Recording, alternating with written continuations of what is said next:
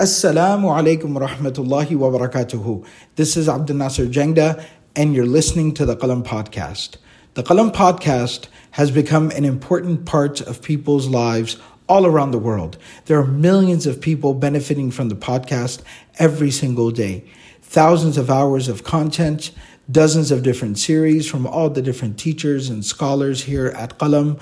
All of this is delivered to the community free of charge.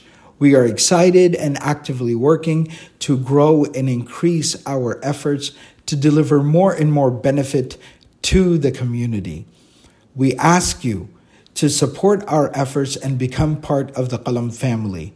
Please go to qalamfamily.com and sign up to contribute to this sadaqah jariyah on a monthly basis.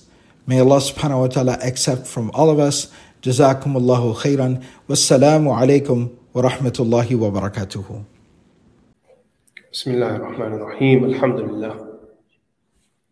Alhamdulillah wa kafa wa salamun ala ibadihi alladhina istafa. Khususan ala sayyid al-rusuli wa khatam al-anbiya wa ala alihi al-azkiya wa ashabihi al-atqiya. Amma ba'd. Inshallah, today will be our final session as we complete the book of Shaykh Abdul Fattah Abu Ghudda rahimahullah ta'ala. It's been such a beautiful, blessed journey covering this text. What I originally thought would be a resource for teachers and those in the area of education like myself and students that are here, hopefully one day that will also be teachers one day, has turned out to be much more than that. We've had the opportunity of looking at the life of Rasulullah sallallahu alaihi wasallam from a position of influence. Broadening that scope has now given guidance on parenting and being a mentor, having any sort of opportunity to play in another person's life, a positive role in another person's life. Now reading this book, alhamdulillah, may Allah reward the author. When I was in Canada, a person came and said to me that the family members of Shaykh Abdul Fattah Abu Ghudda are aware of this class that you guys do and they really appreciate it. So I said to that person that in reality, it's our honor. His son was very thankful. And I said that in reality, it's our honor that we had the opportunity of benefiting from the words of the Shaykh. The truth is that we do this for ourselves. And if I were to be honest, the second intention that I have when I'm doing these lecture series is to start off and be from those who are creating a library of knowledge available for students in English. What's ahead is actually your guys' job. You guys have to do more. You guys are the ones that need to fill out this area and make sure there's so much available so people can continue to learn the deen in every possible way. This gathering of ours is humble, and we ask that Allah gives barakah and accepts it. One of the brothers from Qalam, Abdullah, he was sitting with me this week, and he was telling me, he said, Shaykh, may Allah put barakah in this Ar-Rasul al-Muallim class. Since we've started teaching it, alhamdulillah, on a monthly basis on the Qalam podcast, it gets downloaded 850,000 times. 850,000 from over 112 countries. And I said to him that, subhanAllah, I had no idea. But what I do know is that before we start every I make dua to Allah that whoever can benefit from it, Ya Allah, take it to their ears.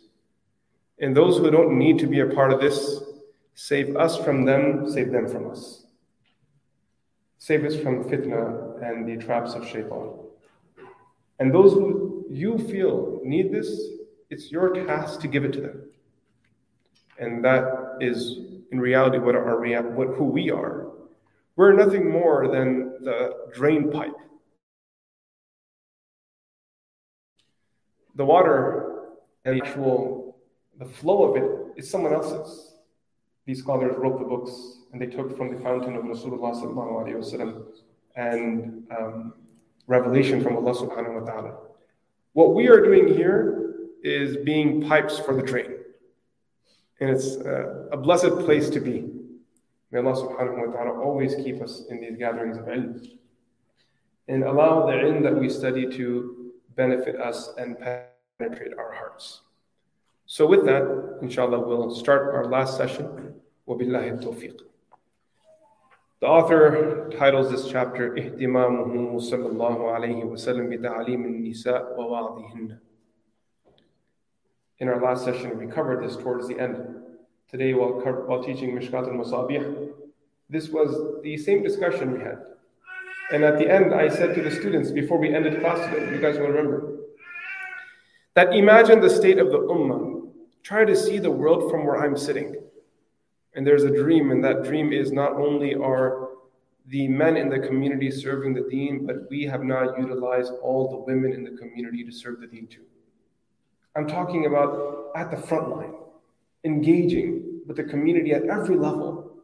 Alhamdulillah, the sisters have always been engaging, but now imagine that from a place of thoroughly grounded in the deen. That from the top of their tongues, they're able to reference every Quranic ayah, and every hadith, and every ibarah and text of the fuqaha, and engage at every single level and contribute the way it is their right to contribute. Try to see the benefit that Ummah would face. Our daughters, our mothers, our sisters, the community at large would grow together. We need to step out of this false paradigm of gender politics that we've been forced into. Islam has no place to be there. Islam is not interested in that. It is unnecessarily, forcefully being thrown upon us. We believe, مَنْ عَمِلَ صَالِحًا مِنْ ذَكَرٍ أَوْ أُنْثَى وَهُوَ مُؤْمِنٌ فَلَنُحْيِيَنَّهُ حَيَاةً طَيِّبَةً. I found this ayah to be the most clear ayah in explaining the role of men and women in the eyes of Allah. And that is that as far as gender goes, Allah subhanahu wa ta'ala doesn't increase someone's rank or decrease it based off of their private area or their chromosomes. That's not what Allah subhanahu wa ta'ala is doing. Your gender creates diversity in you, giving you the opportunity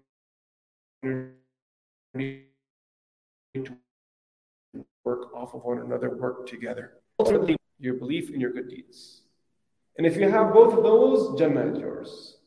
Sayyidatun Nisa'i Ahl Jannah, Fatima, leader of all the women in Jannah, Fatima radiallahu anha.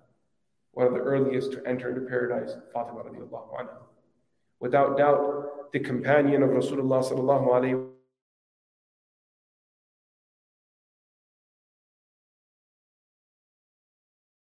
Allah subhanahu wa ta'ala gave us that understanding.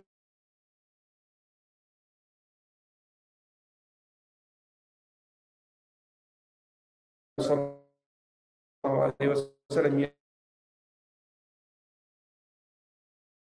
Prophet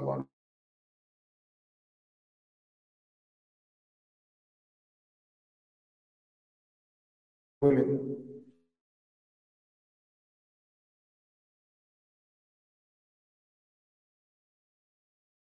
So there were specific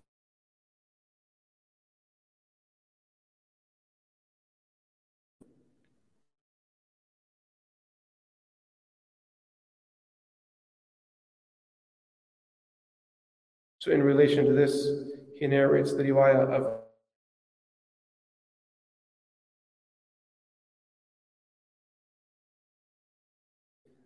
في العلم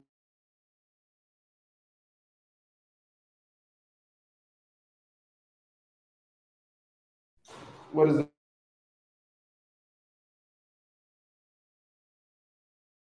riwayah is also narrated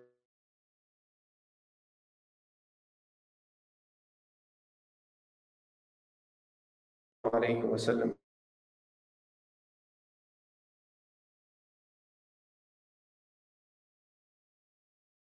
When we're in gap,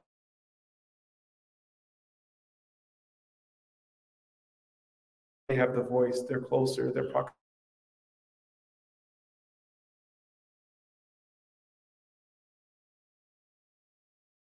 يوم.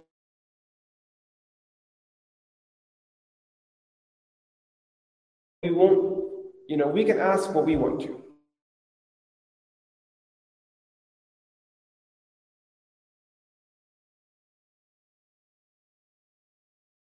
So and so day.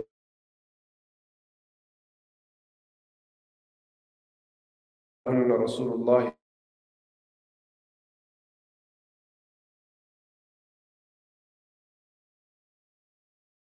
He approached and he taught them from what Allah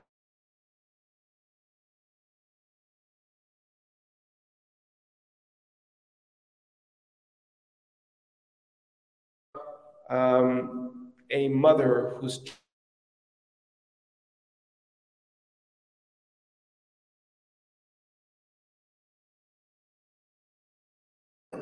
pain.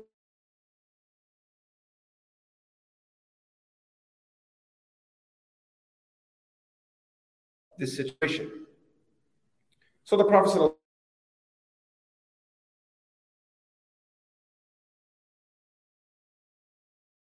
إلا كانوا لها حين.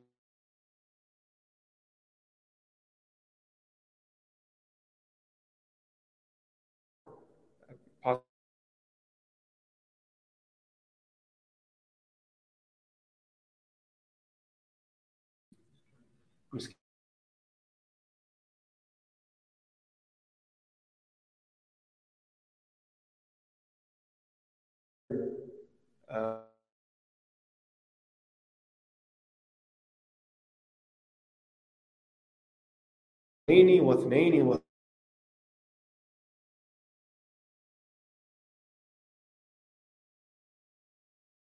two as well. Two.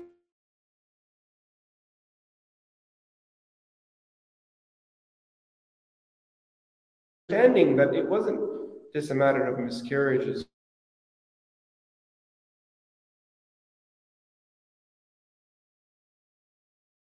No matter how much the child drives her crazy, no matter how much that child has caused her stress and led her hair to going gray and all the wrinkles on her face, someone asks her, where did this come from? She points at her child, this one right here. Adam ko dekh lo. This is the one right here. Because of him, this has all happened. But that mother still loves her child. It's unconditional. So when she loses her child, and bear in mind that in that time, it was actually common for people to lose children. There was still so much to be learned about medicine and illness and human health and ways to preserve and so on, preserve life. So it was common for people to lose children, very common. And imagine this pain, this stale pain that existed in society. It was just there. It was a pain that people didn't talk about. The number of kids mothers had buried and fathers had buried. So Rasulullah sallallahu alaihi wasallam addressed that. This is important in terms of education. First of all, addressing the issues of women, and I've covered this issue in the last class.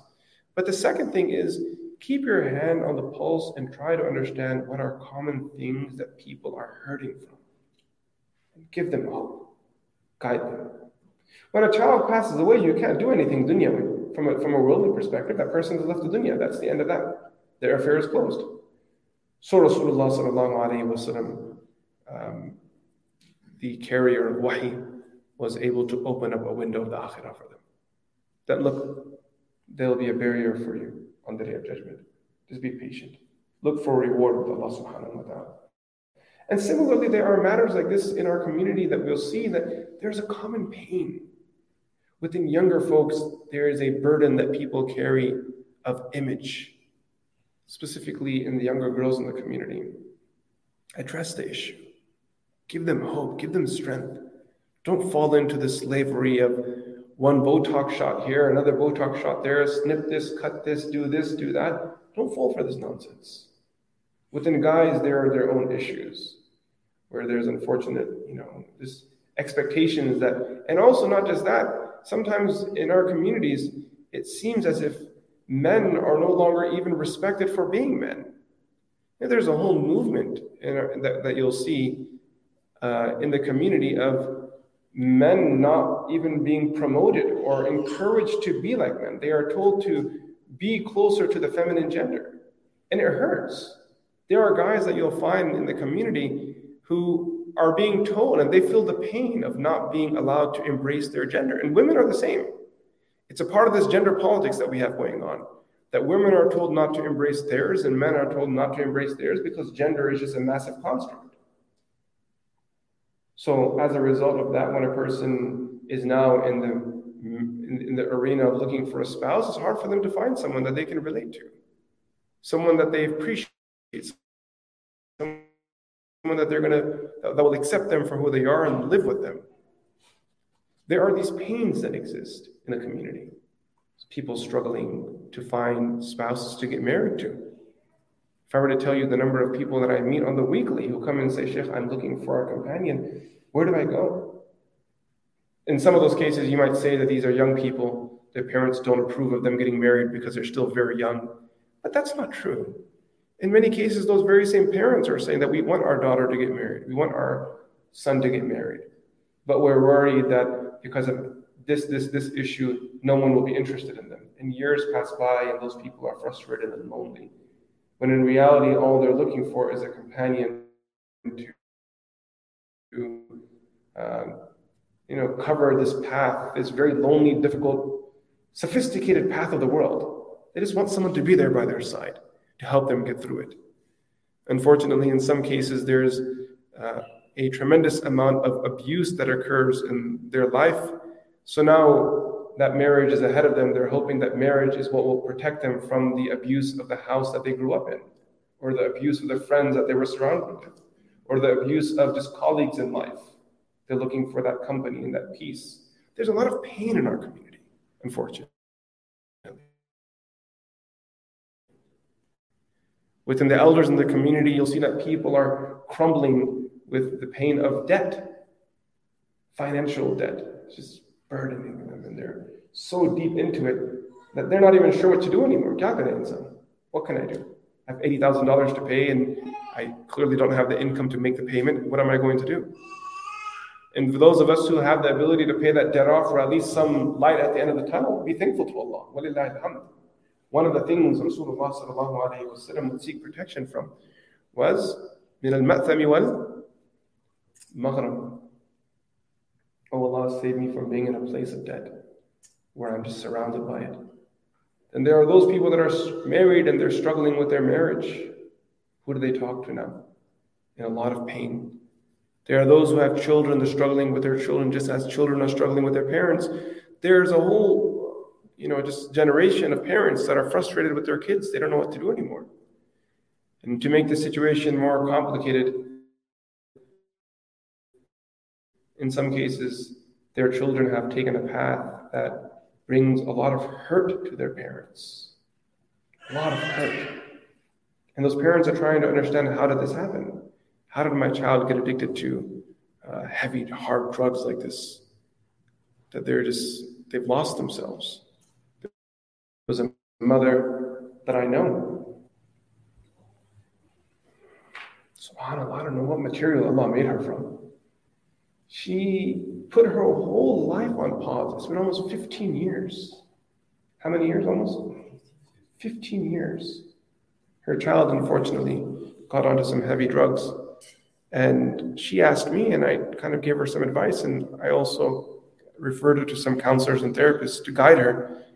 But she made her mind up. Her mind was that I will be by my side until my child overcomes his problem. 15 years, she hasn't spent one night away from him. 15 years, she hasn't spent one night away from him. She didn't go to visit her own mother because she said, I can't go unless I take my son with me. Without me, he'll struggle. I need him. I need to be the one that gives him the medicine with my own hands and wakes him up for salah and puts him to bed at night. 15 years. There's this pain. Who do you tell? Who do you tell in the community? Without people judging you and throwing you under the bus. وَبِاللَّهِ التَّوْفِيقِ. We ask Allah for guidance. And here we see Rasulullah sallallahu alaihi wasallam, he addressed that issue. He addressed those issues, and in those moments giving people hope. Where there were worldly solutions in addition to the dua, Nabi sallallahu alaihi wasallam gave them those solutions that do this, do that, do this. And it was a matter that Allah taught them, prepare for the akhirah. And you must always remember, and this is the qaida in the Quran, إِنَّ اللَّهَ لَا يُضِيعُ أَجْرَ الْمُحْسِنِينَ. You do good, Allah will not waste you. Allah will take care of you. Just be patient. Allah subhanahu wa ta'ala will give you. Just have ihsan. Ihsan is doing above and beyond. Going above and beyond. That's what ihsan is. Doing it in the best way possible. Yes, go ahead. The next chapter. Chapter 37. غضبه وتعنيفه صلى الله عليه وسلم في التعليم إذا اقتضت الحال ذلك. This is fascinating. We talked about Rasulullah sallallahu alayhi wasallam's temperament, the Prophet sallallahu alayhi wasallam's softness, his character. The teacher, mentor, parent needs to understand that your task is to use all the tools available to help the one that you are engaging with. And sometimes it's a smile. Sometimes it's by taking them out for tea. Other times it's playing sports with them.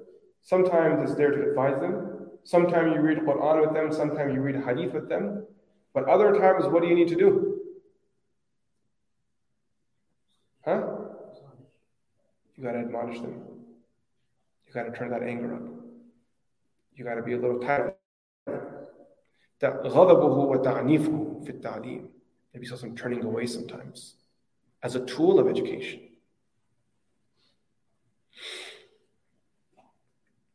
إِذَا اقْتَضَتِ الْحَالُ ذَلِكَ. When there is a need. When there is a need. That's the thing.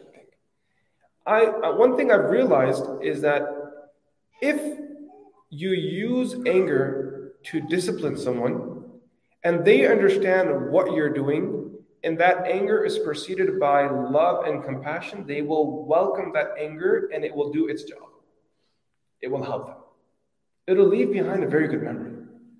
A memory they will cherish and that they will share for days to come. عَلَى رَغْمِ أَنْفِ أَبِي ذَرٍ. Rasulullah sallallahu alaihi wasallam used some firm language when talking to Sayyidina Abu Dharr al-Ghifari radiallahu anhu. He kept asking, وَإِن زَنَا وَإِن سَرَقْ وَإِن زَنَا وَإِن سَرَقْ. The Prophet of Allah said something and he wasn't sure, like, are you really this? Really? And the Prophet of Allah said, whoever says La ilaha illallah will go to Jannah. And he said, everyone? And he kept asking that question. Whoever says La ilaha illallah will go to Jannah. Whoever says... And Nabi sallallahu alaihi wasallam at the end of it, when he kept persisting in asking the Prophet of Allah, the Prophet of Allah said, Ala raghmi anfi Abi Dharr. Right? Even if you don't want it, or even if it means that your nose is put into the ground, that will happen. Because Allah has decreed for it to happen. That's a rough statement. I usually tell the students that if that was me and I was narrating this hadith, I would narrate the hadith and skip that part. It's not relevant to anyone. Ala raghmi anfi Abi Dharr really doesn't benefit anyone else, that statement. Because he's just telling people how the Prophet ﷺ gave him this love burn, like a burn, but it's embedded in love, right? But why? For him, it was a badge of honor. He understood the one that was reprimanding him was someone that loved him. So he took it just like that. Imagine the joy he must have had that the Prophet ﷺ expressed his statement, a little harsh statement towards me. That means that he cared for me. This appreciation will only be there if from the person that you're expressing that anger towards, if you've built a rapport and relationship with them. If your anger is knee-jerk reaction, if they can see in your eyes that in reality your anger is misplaced, that you are angry at something else, not with them, the crime does not match the punishment. When they see these things, that this is just a grumpy guy that's always shouting anyway, until I got caught on the crossfire, they won't respect you. Rather, sometimes without even verbalizing it, their heart may make dua against you. Maybe out of adab, they won't say anything, but their heart will say, what a horrible human being. Maybe he had a tough day with his wife at home and he's coming and dropping it on me. That's a situation. People are, they have frustrations from their work, from school, from dealing with friends and employees, from the masjid. They come home, the guy dumps it on the wife. The wife is frustrated, she dumps it on the children. The children have no one to dump it on, so they internalize it. And hence, where our mental health issues come from. It's just piled up frustration. Who do you talk to? Who do we go and tell the pain that we're dealing with? So the Prophet ﷺ, he used anger, but it wasn't a knee-jerk reaction. This you have to remember. Specifically, those of you that are parents and teachers, you have no right, I'm being very clear, zero right to use anger against your children unless it is absolutely by your choice. The way I like to think of it is this way. When I say by your choice, meaning you've designed it, you've planned it. The way I like to think of it is like this. If I'm going to use anger when interacting with a student, or when I am going to express anger towards my child, before I say a word, I have to quickly turn to my heart and say, are you angry in this moment? And if my answer is yes, I won't do it. Because anger is in front. I have to close my eyes and say, are you angry in this moment? And only if the answer is, no, I'm not angry. I'm not angry right now. I'm frustrated, but not angry. Okay, now go ahead and use anger. Even better? No. Do it tomorrow. Let this moment pass by. Because the only way change will come in my child or my student, hopefully, is if there's ikhlas. If there's no ikhlas there, then there's no point to any of this. Allah won't bring change based off of my filthiness and my insincerity. I have to make dua to Allah, and it has to start from a place of purity. And we know, إِنَّ الْغَضَبَ لَيُفْسِدُ الْإِيمَانِ كَمَا يُفْسِدُ الصَّبْرُ الْعَسَلِ. Just as aloe. You know aloe is? What is it? A plant? Very bitter. Very bitter. It's so bitter. Can you imagine anything spoiling the flavor of honey? Can you? Like, what does it take to spoil the sweetness of honey? Nothing, right? I mean, you can mix honey almost into anything. It's so pure and beautiful. You can mix it into anything, it'll taste good. You can mix it into chicken, and that chicken now is some honey barbecue chicken wing. You know what I mean? It tastes good. It might be a little awkward, but you can't destroy it's very difficult to destroy the honey flavor. The honey flavor. كَمَا يُفْسِدُ الصَّابِرُ الْعَسَلِ. Nabi Sallallahu Alaihi Wasallam said, however, aloe is such a thing that it really spoils the flavor of honey. And such anger destroys a person's iman. So here we're learning about using anger as a tool, but it is very important that you understand what that means. It has to be on your terms, and I would even say you have to be confident in that moment that this anger is purely for the sake of Allah, for the sake of that person. If I'm just going to shout at my child whenever I'm in a bad mood, or I might justify, but he did this wrong, he did that wrong. The question is, are you angry because he did something wrong, or are you angry because this is going to help him become a better person? They're two different things. If you're angry because someone did something wrong, that's a you problem. You sort out your problem. But if I'm going to use anger for tarbiyah in this moment to help them and become a better person, now you are a good human being. This is a beautiful thing. But just bear in mind, don't overuse the anger card. It'll burn the other person out. It'll hurt them. What people learn through muhabba and love tends to stay longer than what they learn from anger. I know a young man who buried his father. He said to me that, Sheikh, I love him, but I can't wipe away all the hard things that he said to me during my life. All the disrespect this man gave me. I can't wipe it off. He's buried. He's my father. I want to love him, but I can't. I want to feel sad, but I can't feel sad the way I want to. I know I'm supposed to be sad, but I'm hurt. On one side, I remember the man who held my hand and got me through life, but on the other side, I see a person who I remember crying because of many days. What do I do? So I said to him, that when a person leaves this dunya, you must slowly learn to let things.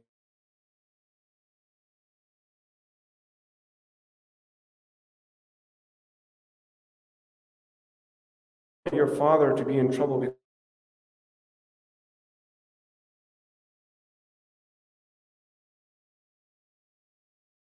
in the akhirah, be happy with one another.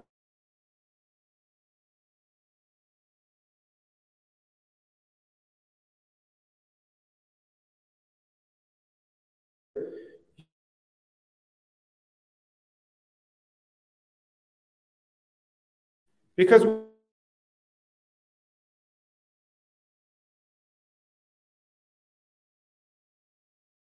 to you,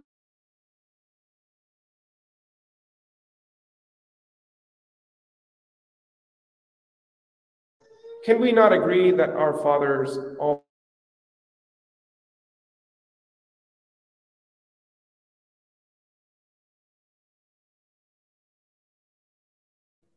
you guys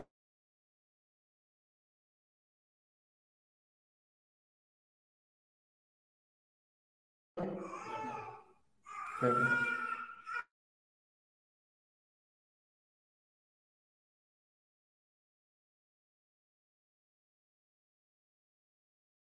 they may have never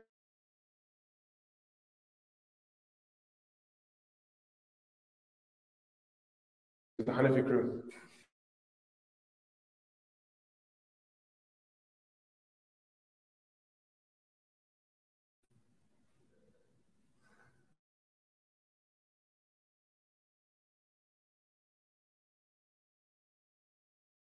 Shrimp and crab platters.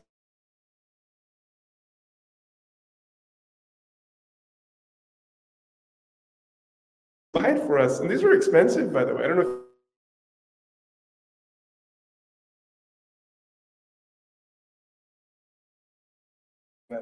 in that section where they have seafood.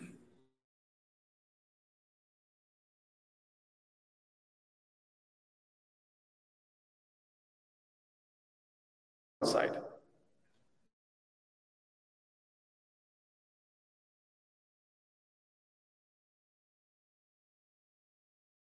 So it's a matter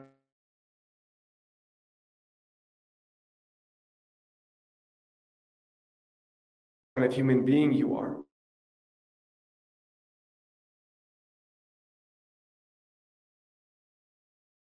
In this dunya.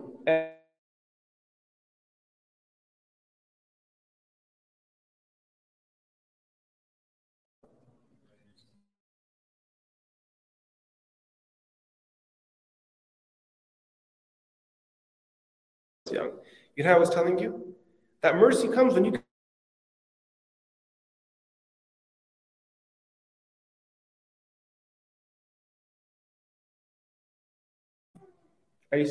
we were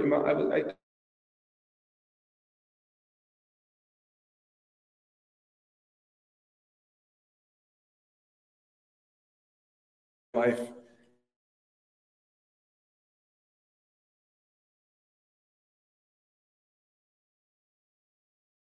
Them all a task. I said one day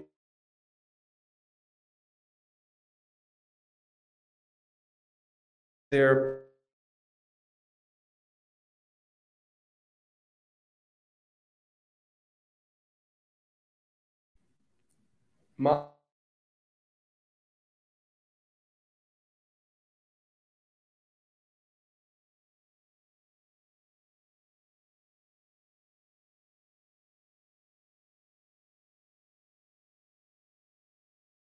because it was profound, and these kids were broken that their parents had never told them these things, and yet there was this long story of all the sacrifices those parents had made. There was one father who said that he carried his child after his child got hit. They were playing some sport, his child got hit, he was bleeding. So he said, my father said he carried me to the hospital 2 miles. He didn't call the ambulance, nothing, he just walked with me. He held me in his arms and he walked for 1 or 2 miles and took me to the hospital. I didn't know this. Allahu Akbar, la ilaha illallah. وكان صلى الله عليه وسلم يغضب الغضب الشديد إذا جاوز المتعلم ببحثه وسؤاله إلى ما ينبغي السؤال عنه والدخول فيه. Yes, go ahead. You can read it.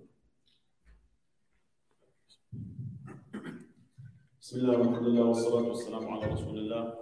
قال المؤلف رحمه الله, becoming angry the situation demands. Rasulullah sallallahu alayhi wa sallam would become very angry if a student transgressed by delving or questioning about a matter which was beyond the limits. Imam Tirmidhi narrates on the authority of Abu Hurairah radiallahu anhu, who said, Rasulullah sallallahu alayhi wa sallam came to us while we were disputing about predestination. He became angry till his face turned red to the extent that it was as though pomegranate seeds were bust open on his cheeks. حتى كأنما فوقئ في وجنتيه رمان. And the pomegranate seed, what color does it have in it? It's dark, right? It's this dark dye.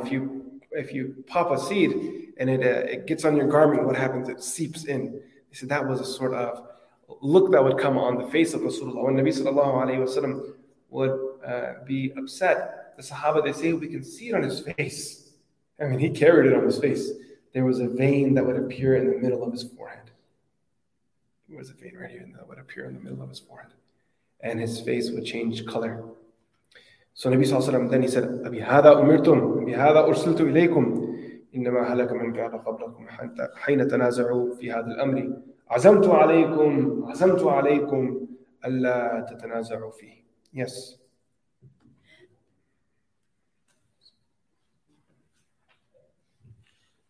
A few Sahaba are ordered to learn the Syrian language. Yeah, so the translation of that previous one is أَبِهَذَا أُمِرْتُمْ. The Prophet said, is this why I was sent to you? Is this what you've been told to do? To sit here and argue about predestination, whether Allah knows everything or not, but Allah doesn't know, what's the point living if Allah has already written everything? Is that why I've been sent to you? And one riwayah, the Prophet of Allah said that focus on your deeds, not what Allah knows, what Allah doesn't know. You have freedom in your actions. You get to choose. So focus on that freedom and choose the right thing and make good decisions and focus on building your a'mal for the akhirah. And the Prophet ﷺ said, Azamtu alaykum. Like, it's almost like he's saying, promise me. I give you a commitment. I'm putting this upon you. Azamtu alaykum. Allah tatanaza'u fi. That don't argue about qadr. It's a matter of iman. Trust Allah and focus on your amal. So here we see Rasulullah sallallahu alaihi wasallam using anger. I think the best example of Nabi sallallahu alaihi wasallam using anger, not the best, but one of the most clear and elaborate ones, is the narration of Ka'b bin Malik, the companion who was from the three that did not participate in the Battle of Tabuk. And their participation was not backed by a legitimate excuse. So when Rasulullah sallallahu alayhi wa sallam returned to Medina Munawwara, he was angry.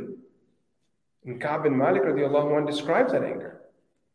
And the beginning of the story, he says, when I confronted the Prophet sallallahu alayhi wa sallam, there was a line of people, everyone was coming one by one to the Prophet of Allah, presenting their excuses. When my turn came, it was just, no one was between me and the Prophet of Allah, and the Prophet of Allah said, Ta'al, come to me. فَتَبَسَّمَ رَسُولُ اللَّهِ صَلَى اللَّهُ عَلَيْهِ وسلم تَبَسُّمًا مُغْضَبًا. Nabi sallallahu alaihi wasallam smiled at me, but it wasn't one of a person that's happy, it was one of a person that is angry. Wow. Smile filled with anger. The Sahaba had a close hand on the pulse of the Prophet of Allah, and he knew what was happening. And then he spoke his truth. Nabi sallallahu alaihi wasallam admitted he has spoken the truth. This guy has spoken the truth. Then he said, go. He dismissed him and there was a boycott. No one was allowed to talk to him for almost 50 days. And at the end of it, when his bara'ah was revealed and Allah subhanahu wa ta'ala had forgiven him for his wrong along with his other two companions, as we see in the ayat of Surah Tawbah, when he was informed, he said the person that came, that gave him the news, he took his garment off and gave it to him. Then he had to borrow garments to go and meet the Prophet sallallahu alaihi wasallam. You know, like when your emotions like beat you, like his emotions were like way ahead in that moment. So then he shows up and then he says that I met Rasulullah sallallahu alaihi wasallam, and when I met him that day, he was sitting in the masjid. That was after Fajr Salah.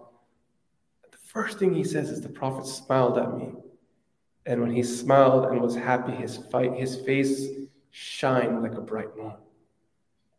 That's the smile that he missed 50 days later. That smile, that's where the whole qissa starts, and then it ends with this smile of Rasulullah sallallahu alaihi wasallam. And then Ka'b bin Malik radiallahu anhu says, I was tested for speaking the truth, the way Allah tested me for my truth, because he could have lied when Nabi sallallahu alaihi wasallam asked him, why did you not come to Tabuk? But he spoke his truth. He said, I spoke a truth, and as a result of my truth, Allah tested me in a way that no one has ever been tested for speaking the truth. I think he's right, actually. Because his test was the Prophet of Allah not speaking to him for 50 days. And Allah knows if there is any test in the dunya as great as that. That Rasulullah turns his face away for 50 days. He had every motive. This man was tested in a way that I don't think most people would have lasted. They would have said, you know what, forget this, I'm going away too. I don't want you. I won't talk to you. Go, you do your own thing. Like, he could have done that. Never. And he says that the Romans actually found out what was happening and they tried to lure him. That, why don't you come and join us? We heard your companion has turned against you. What did he do with that letter? He ripped it, and then what did he do? He tossed it inside the tanur, inside the oven. I don't want this letter. He said, this is from shaitan. Did a'udhu billah, moved on. Yes, go ahead. We also have the riwayah of Rasulullah sallallahu alaihi wasallam using his anger to reprimand Mu'adh ibn Jabal radiallahu anhu for leading that salah long. Yes, go ahead. Writing as a means of teaching. One of Rasulullah sallallahu alaihi wasallam's teaching methods was by means of writing. Rasulullah sallallahu alaihi wasallam had more than 15 scribes who used to write down the Quran as dictated by him. He also had scribes who were specifically designated to write letters for him to various lands and rulers, conveying to them the message of Islam and inviting them towards it. Other scribes were designated for further tasks. The following were some of the scribes who used to write down the Quran as per Rasulullah sallallahu alaihi wasallam's dictation in his very presence. Abu Bakr, Umar, Uthman, Ali, Zayd ibn Thabit, Ubay ibn Ka'ab, Zubayr ibn al-Awwam, Khalid ibn Sa'id, Aban ibn Sa'id, Ibn al-As, Hamdallah ibn Rabi', Muawiyah ibn Abi Sufyan, and others radiallahu anhum ajma'in. One thing you have to keep in mind, side note, that you know how some people, Allah protect us all, they speak ill against Muawiyah radiallahu anhu. First of all, you can never speak ill against any Sahabi. End of discussion. End of discussion. I don't know why. Yesterday, some video popped up in my feed. I need to purify my feed. It's been infiltrated. Sheikh Abdul Nasser gave me this advice. He said, every few days, what you need to do is go into your social media and type in random words like cone, socks, winter. So this detoxes the feed. Otherwise, it gets carried away. وَالْفِيدُ كَالطِّفْلِ إِنْ شَاءَ تَحْمِلُهُ. Busayri said that about the nafs. That's how the feed is. If you just let it be, it turns into a monster. It starts showing random videos. So my Facebook feed, it showed me a video of one guy, and in the video he's saying that, what's this problem with Sunnis? They keep talking about Sahaba. There are no riwayat regarding the Sahaba. I was like, what? What do you mean there are no riwayat about the Sahaba? He said, there are only riwayat of Ahlul Bayt. We should only respect the Ahlul Bayt, and the Sahaba are overrated. I was like, man, someone really missed the train. Like, this guy didn't have any coffee today. Like, what do you mean there are no riwayat regarding Sahaba? You know how absurd of a statement that is? No, you don't get it. Do you understand how absurd of a statement that is? Not only are there not riwayat regarding Sahaba, there are ayat of the Quran regarding Sahaba. You might say that these guys made up all these ayat, all the ahadith. I'm assuming that's the claim, right? That these guys made up all these ahadith. But you can't make up the Sahaba and the ayat in the Quran regarding them. There's so many of them. السابقون الأولون من المهاجرين والأنصار والذين تبعوهم بإحسان رضي الله. कितने चाहिए आपको? Like, how many do you want? I was so baffled by this person's stupidity. And I was thinking to myself, because of the way this guy shot this video, is very fancy and HD and he had some music, very emotional music playing in the background, like soft, like volume 2 or 3, where it appeals to the emotions. I was like, man, people probably believe this stuff. I wonder if anyone has objection to this. So Muawiyah radiallahu anh, people, they also say ill things about him. First of all, he's a Sahabi, which means end of discussion. I don't care. It doesn't matter anymore. Is that clear? Once a person is a Sahabi, our position is to keep our tongues pure from attacking the honor of any Sahabi. Look, if you don't have a lot of good a'mal to present on the Day of Judgment, make dua to Allah, He'll give you Jannah, but don't attack the Sahaba. Rasul alayhi salatu wasalam said, فَمَنْ أَحَبَّهُمْ فَبِحُبِّ أَحَبَّهُم وَمَنْ أَبْغَضَهُمْ فَبِبُغْضِ. Whoever loves the companions, in reality it's because they love me. And vice versa as well. But what's important to know, not only was Muawiyah radiallahu anh a Sahabi, which is already enough, I've made that clear, that's enough, there's nothing else to say. But if we wanted to add another layer, he was from the Khawas to a degree. Because his name, Shaykh Abdul Hayy al-Kattani rahimahullah ta'ala, while putting this list together, while putting this list together of scribes of hadith, he lists among them Muawiyah ibn Abi Sufyan. That Rasulullah sallallahu alaihi wasallam used this man's hand to write revelation. It's a very big deal. Yes, go ahead. When any revelation of the Quran used to come down, Rasulullah sallallahu alaihi wasallam would summon them and they would record it as dictated by him sallallahu alaihi wasallam. It has also been established that Rasulullah sallallahu alaihi wasallam permitted some of his Sahaba to record his hadith. In fact, he ordered some of them to do so. Imam Dawood narrates on the authority of Abdullah ibn Amr ibn al-As radiallahu anhu, who said, I used to write down everything which I used to hear from Rasulullah sallallahu alaihi wasallam in order to memorize it. I have a student like this too. She takes notes in the class, she writes everything down. So I have to be careful in that class. Otherwise, one day if these guys decide to publish these notes, I'll get in trouble. I'm just joking. Go ahead. We had one classmate like this too. When the shaykh used to sneeze, he used to write sneeze. I believe he was flexing. He was trying to make a point that I can write this fast. Yes, go ahead. The Quraysh then stopped me from doing so and said, are you going to write down everything that you hear when you know that also... فَنَهَدْنِ Quraysh, meaning the seniors of the Quraysh, they said to this young companion, Abdullah bin Amr ibn al-As radiyallahu anhu, أَتَكْتُبُ كُلَّ شَيْءٍ تَسْمَعُهُ? You're going to write down everything that he writes? Everything the Prophet says, you're just going to write it down? وَرَسُولُ اللَّهِ بَشَرٌ يَتَكَلَّمُ فِي الْغَضَبِ وَالرِّضَى. And the Prophet ﷺ is a human being. He speaks when he's angry. He speaks in a state of anger and also while being pleased. From their perspective, they were just trying to protect him from doing something that would cause harm to the deen or the Prophet of Allah. Don't write everything down.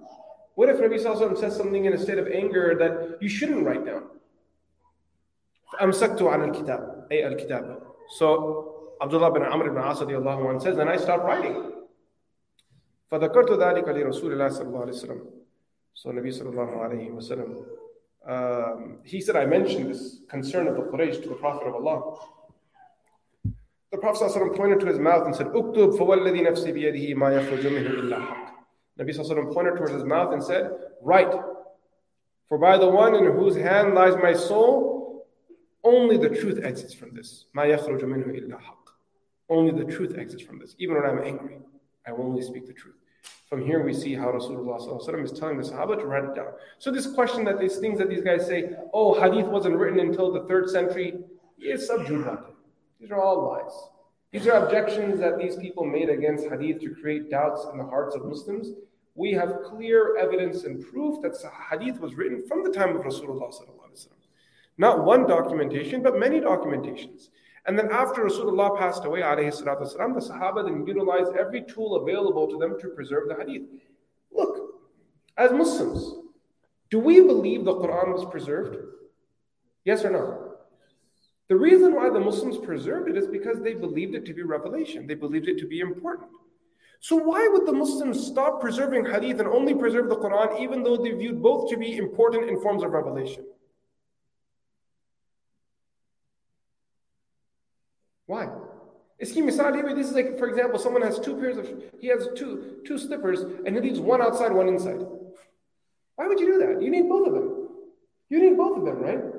So are the Muslims that thick that they thought, you know what, let's just preserve the Quran and forget the hadith and we'll deal with the baggage later on of not memorizing the hadith and not preserving the hadith? This is impossible. The fact that the Muslims, by the fadl of Allah, why shouldn't we say the Muslims? Credit is where it's due to the Sahaba, Ridwanullahi alayhim ajma'in. They are the champions here. The rest of us, we're just in line. The fact that the Sahaba, Ridwanullahi alayhim ajma'in, at the command and teaching of Rasulullah sallallahu alaihi wasallam, preserved the Quran and Hadith for us, today we're benefiting and drinking from that fountain. That's their doing. Otherwise, what would we know about anything? Okay, go ahead. Now, there's a question, should a person, rely on writing as a form of preservation? There are both sides to the argument. Some ulama, they quote the statement, al-ilmu saydun wal-kitabatu qaydun, that knowledge is a prey, and how do you catch your prey? Usually you throw a net over it, right? How do you catch your knowledge if you're racing it, trying to catch it? Wal-kitabatu qaydun. Write it down. When you write it down, you've caught the knowledge. Now,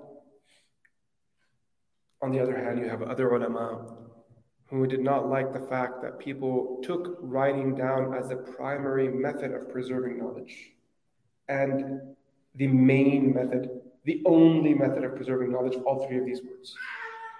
They didn't like these things because the earliest generation of Muslims relied on preserving knowledge through actions, and they felt this is the right way. Otherwise, your deen becomes a book in a library. That's not what Islam is. Islam is not a book in a library. It's a living tradition that exists in the hearts of every Muslim. That's what Islam is. It's a living tradition that beats in the heart of every Muslim. Similarly, they say regarding Imam Abu Hamid al-Ghazali that once he was traveling, some robbers came and they stole his knowledge. He had all these books, all these scrolls that he wrote. They stole it all. So he went home and told his mama, "Mama, they robbed me and they took all my knowledge away." His mama said, "What a shame that someone can steal my son's knowledge." Man, that's a tough mother. I think some of us might have a similar experience growing up. So then he said, when my mama gave me that tough love, I then said, you know what? That's not going to happen to me again. He then memorized all of his knowledge. So writing down is good. But we all know, at least in our day and age, with the number of files that we have, what happens to what we write and type up? It just disappears into the drive. It makes its way into the drive. We are at content, at peace, knowing that it's been registered in the drive and Allah knows what's going to happen there. That file will never be found again, even if you search for it. It'll just be gone. Right? So don't give too much attention to writing as well.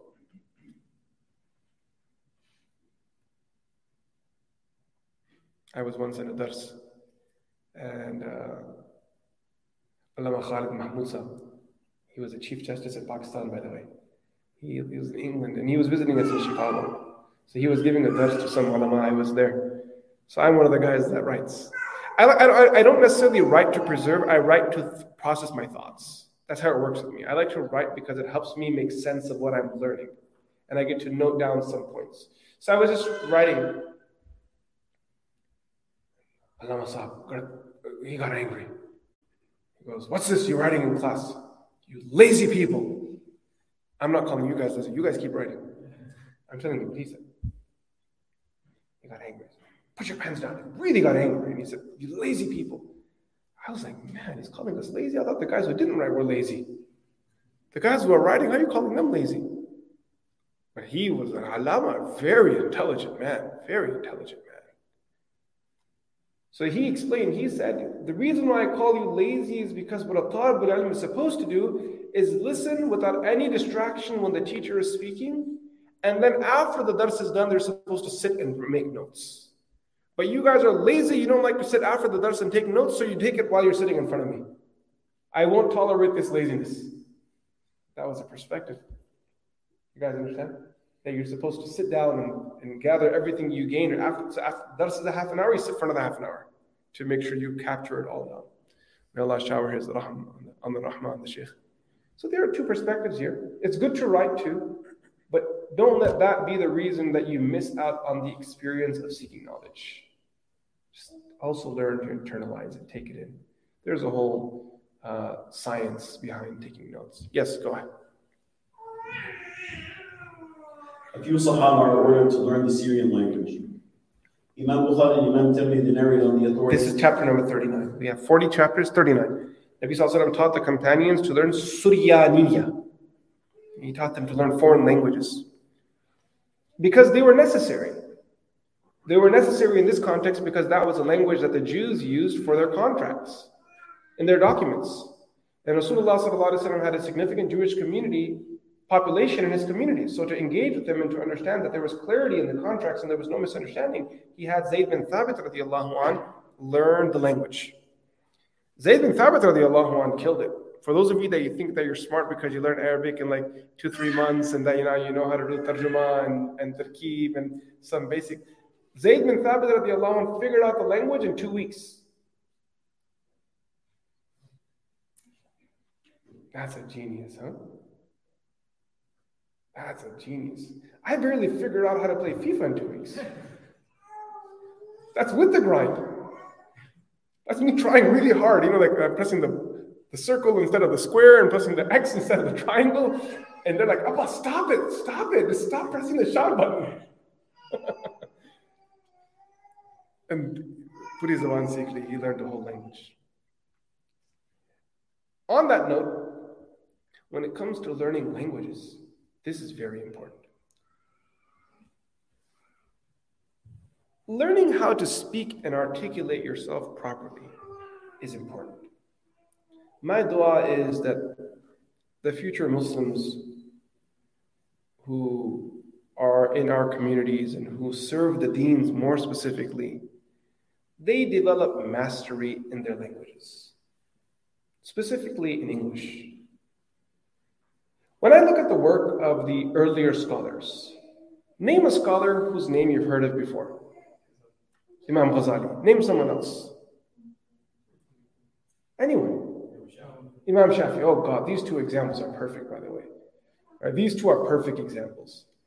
And you'll name others and they'll fit in as well, but these two that you guys named, Imam Ghazali, Imam Shafi'i, one thing about the scholars of the past was they all had pristine language. Regardless of what they were writing, there was no broken language. Imam Ghazali rahmatullahi alayhi's Ihya, if you just read the introduction to every chapter, it's a piece of art. I don't usually look at the live stream, but we have Imam ARB, Sheikh Abdul Rahman Bashir just joined us right now. And he's an example because this guy literally is the Imam of the Al Masjid here. When he does his dars, he did a Jummah khutbah, he did an Eid khutbah once in poetry. The whole thing was English poetry. It's hard work. It's effort in language, making sure that there's proper presentation. Putting hard work and effort into it. You mentioned Imam Shafi'i rahimahullah ta'ala. I mean, who doesn't know about Imam Shafi'i's language skills and how good they were? So we need people who in our community also develop mastery in language. Earlier today I was speaking with Ustad Abdurrahman Murphy. We were just sitting in the roots and I was having some coffee with him. And he asked me, he said, what would you like your kids to do when they grow up? Would you like for them to be scholars of deen and whatnot? So I said to him that after the kids finish off their tahfiz al-Quran, which I hope Allah allows them to reach completion, after they finish tahfiz al-Quran, as far as it comes to whether they become scholars of the deen or not, I would love for that. But I'm not sure if becoming a scholar requires 7 years all at once. Alhamdulillah, Qalam, there's a model that's created that allows students to take some years full-time and other years you piece them out and finish off. I would love for them to maybe do the first 2-3 years full-time to build the ground, build their foundation. And the rest of it, if they took one period at a time while doing college and getting through life, moving along, I would have no problem with that. I actually think there's benefit in it, that you spend more time with it. like some of the students that are here taking one period. You'll finish in 10, 15 years, but there's 100 years. Are you trying to run a race or something? There's no race. Take your time, study your ilm and grow in knowledge. This way they can grow in whatever they think is best. He said, well, if they asked you what courses to take in college, what would you say? So I said to Ustad Murphy that I would truly like for my kids, if I had a say in this, I would probably encourage them to do something in the liberal arts. Because a person who studies the liberal arts, there's finesse to that human being. If it's done right, it irons out that human being. The way they speak, the way they think, the way they present themselves. Learning how to use logic in your speech. We need a lot more of this. Allah subhanahu wa ta'ala give us tawfiq.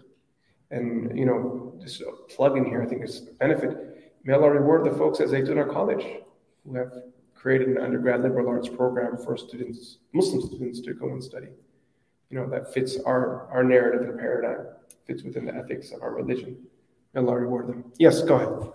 So this is all language. Imam Bukhari and Imam Tirmidhi narrate on the authority of Kharij ibn Zayd ibn Thabit from his father Zayd ibn Thabit radiallahu anhu, who says, Rasulullah sallallahu alayhi wa sallam ordered me to learn some words for him from the language of the Jews. He said to me, I take an oath by Allah that I do not trust the Jews with my letter. Before half a month could pass, I learned the Syrian language. After I had learned it, if he had to write any letter to the Jews, I used to write it for him. And if they wrote to him, I used to read out their letters to him.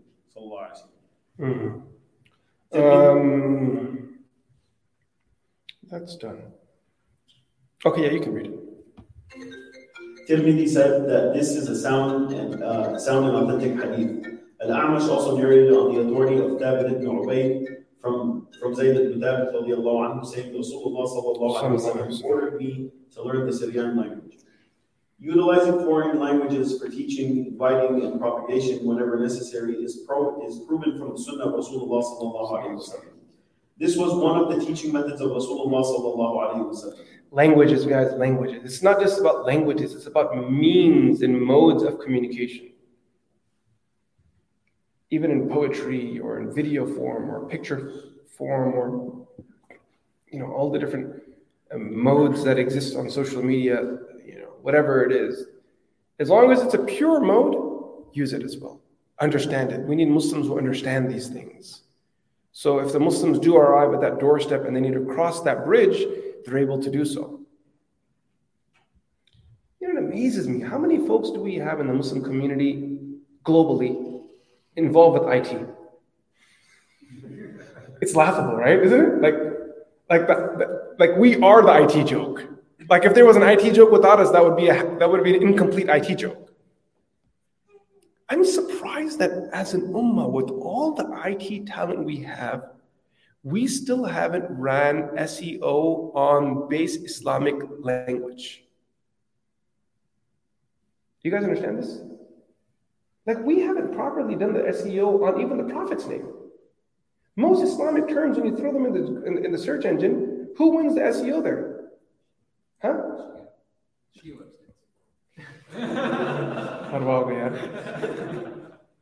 One step at a time. It's non-Muslims. No, not this. I'm not being goofy. Sorry. I'm just saying it's usually non-Muslims who win the search engine optimization. Trust me, I'm not lying to you. You can put in Islamic terms into Google, and you'll find some Christian website. How is that possible? How is that possible? And don't tell me it's organic traffic. Nonsense. I don't believe it. I don't believe it's organic traffic. Someone's ran some optimization here. You guys fine with that? What I'm saying? You understand what I'm saying? I'm surprised that Muslims haven't done this yet. We need to own the search engine. We need to own it. That search engine needs to be ours. And if it takes money from the ummah, we do it. If it takes talent from the ummah, it must be done, because this is a digital language, one that I have no familiarity with, but those who know it, know it. You should move forward and use this language to teach the beauty of Islam and the deen of Rasulullah sallallahu alaihi wasallam. Yes, go ahead. The Sahaba learned languages to defend the honor of the Prophet of Allah and to make sure the deen propagated. Learn the languages that are ahead of you. Go ahead. Today, languages are the key to universal sciences, which have become necessary because of the close proximity with non-Arabs and Europeans. Languages are keys to healthy relations between nations. They have become vital for mutual cooperation, which has become essential in life. Languages are also important for the safeguarding of a person's rights in his intercourse with other nations. Sheikh Safiuddin al-Hilli, who knew several languages, said in a poem, "The more languages a person knows, the more he is able to benefit. These languages come to his assistance at the time of calamities. Hasten then in learning new languages, for every language in reality is another human." بقدر لغات المرء يكثر نفعه. بقدر لغات المرء يكثر نفعه. وتلك له عند الملمات أعوان. عند الملمات, when difficulty happens, those languages that he knows, تلك له أعوان.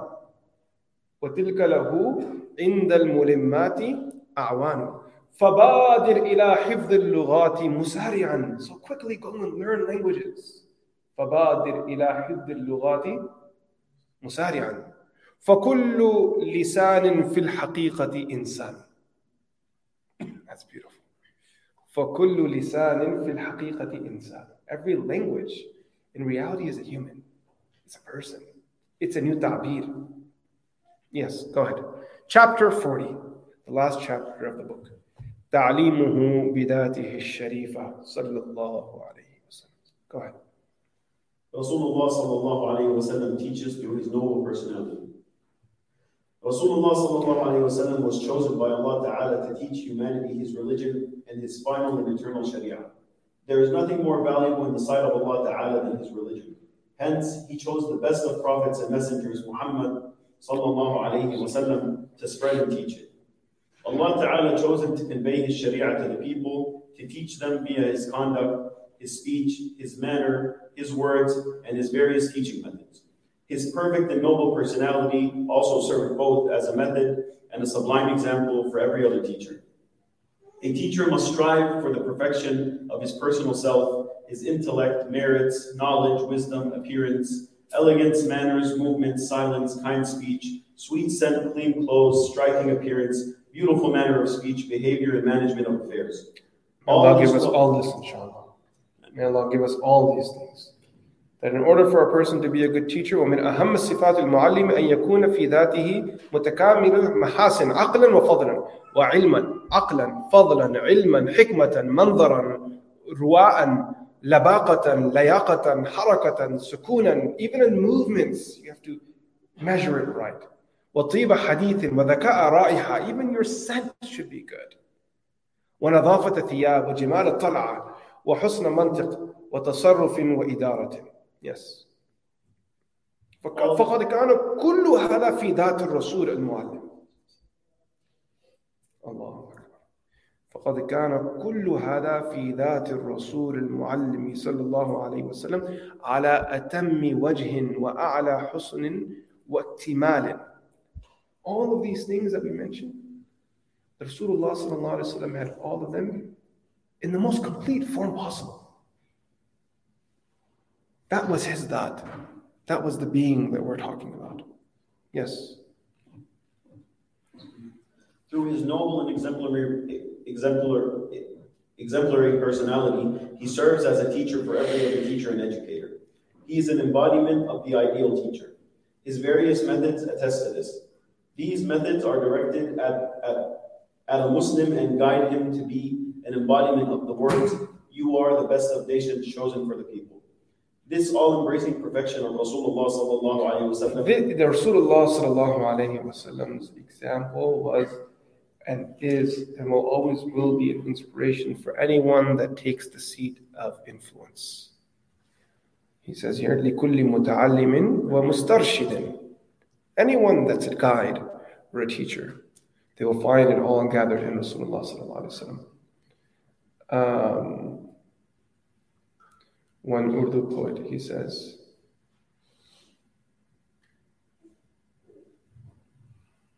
जब उनके गुलामों के दर पर झुकते हैं सलातीने आलम, अब कोई बताए आका के दरबार का आलम क्या होगा.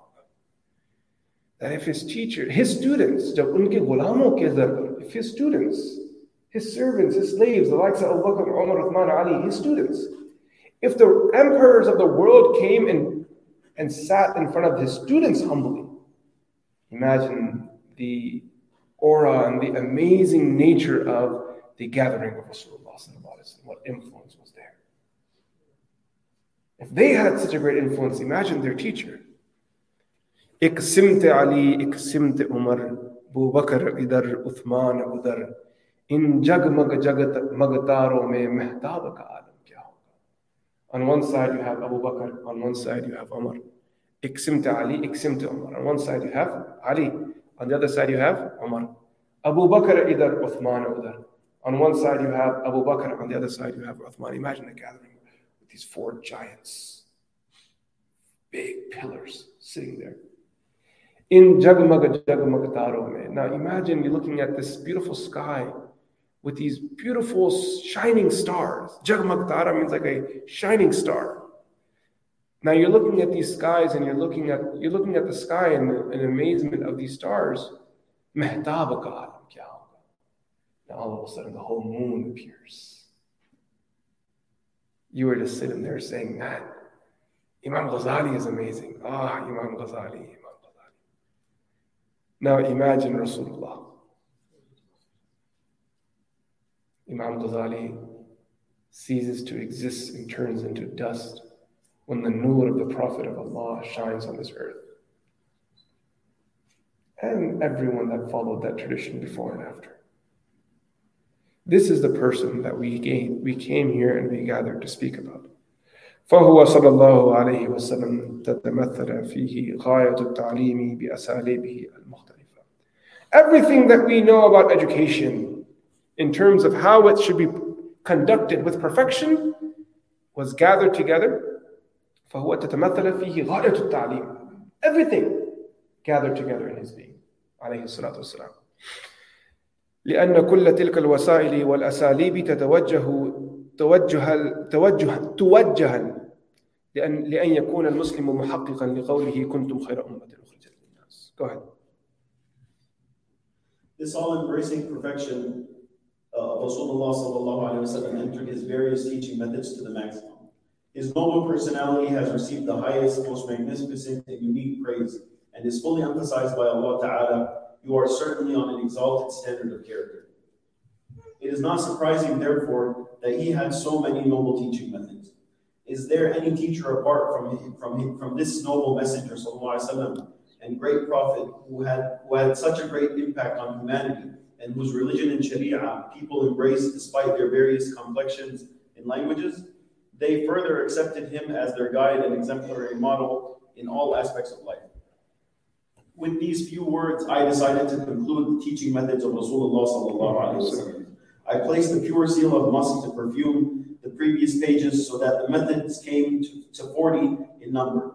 And all praise is due to Allah, the sustainer of the world. And with that, we complete the 40th chapter of the book. The author then shares a few closing remarks as he finishes the book off. Yes. These are a selection of examples of Rasulullah sallallahu alaihi wasallam's teaching methods by means of which he guided mankind. They are accordingly not an exhaustive list, as it was not my main aim to mention all. Undoubtedly, one who researches and studies the hadith of Rasulullah sallallahu alaihi wasallam in his noble biography will come across many more methods than those mentioned.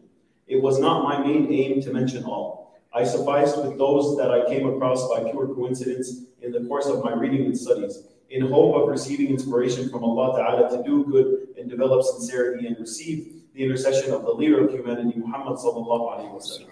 I ask Allah Ta'ala to be pleased with this effort, accept it, and to grant me the noble opportunity of being able to follow the sunnah of Rasulullah sallallahu alaihi wasallam. I ask him to be pleased with his noble Sahaba and those who follow them in virtue until the day of resurrection. All praise is due to Allah, the sustainer of the worlds. Alhamdulillah Rabbil Alamin. Allahumma laka alhamdu wa laka shukr. Pray that Allah subhanahu wa ta'ala gives barakah in what we studied.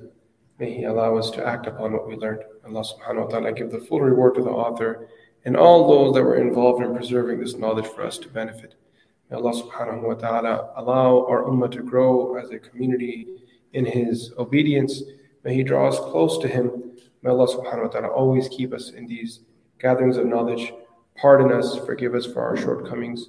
And may Allah subhanahu wa ta'ala allow us to seek this knowledge with adab and ihtiram. And may He allow this knowledge to be a means of our salvation in the hereafter. وصلى الله تعالى على سيدنا محمد. السلام عليكم ورحمة الله تعالى وبركاته.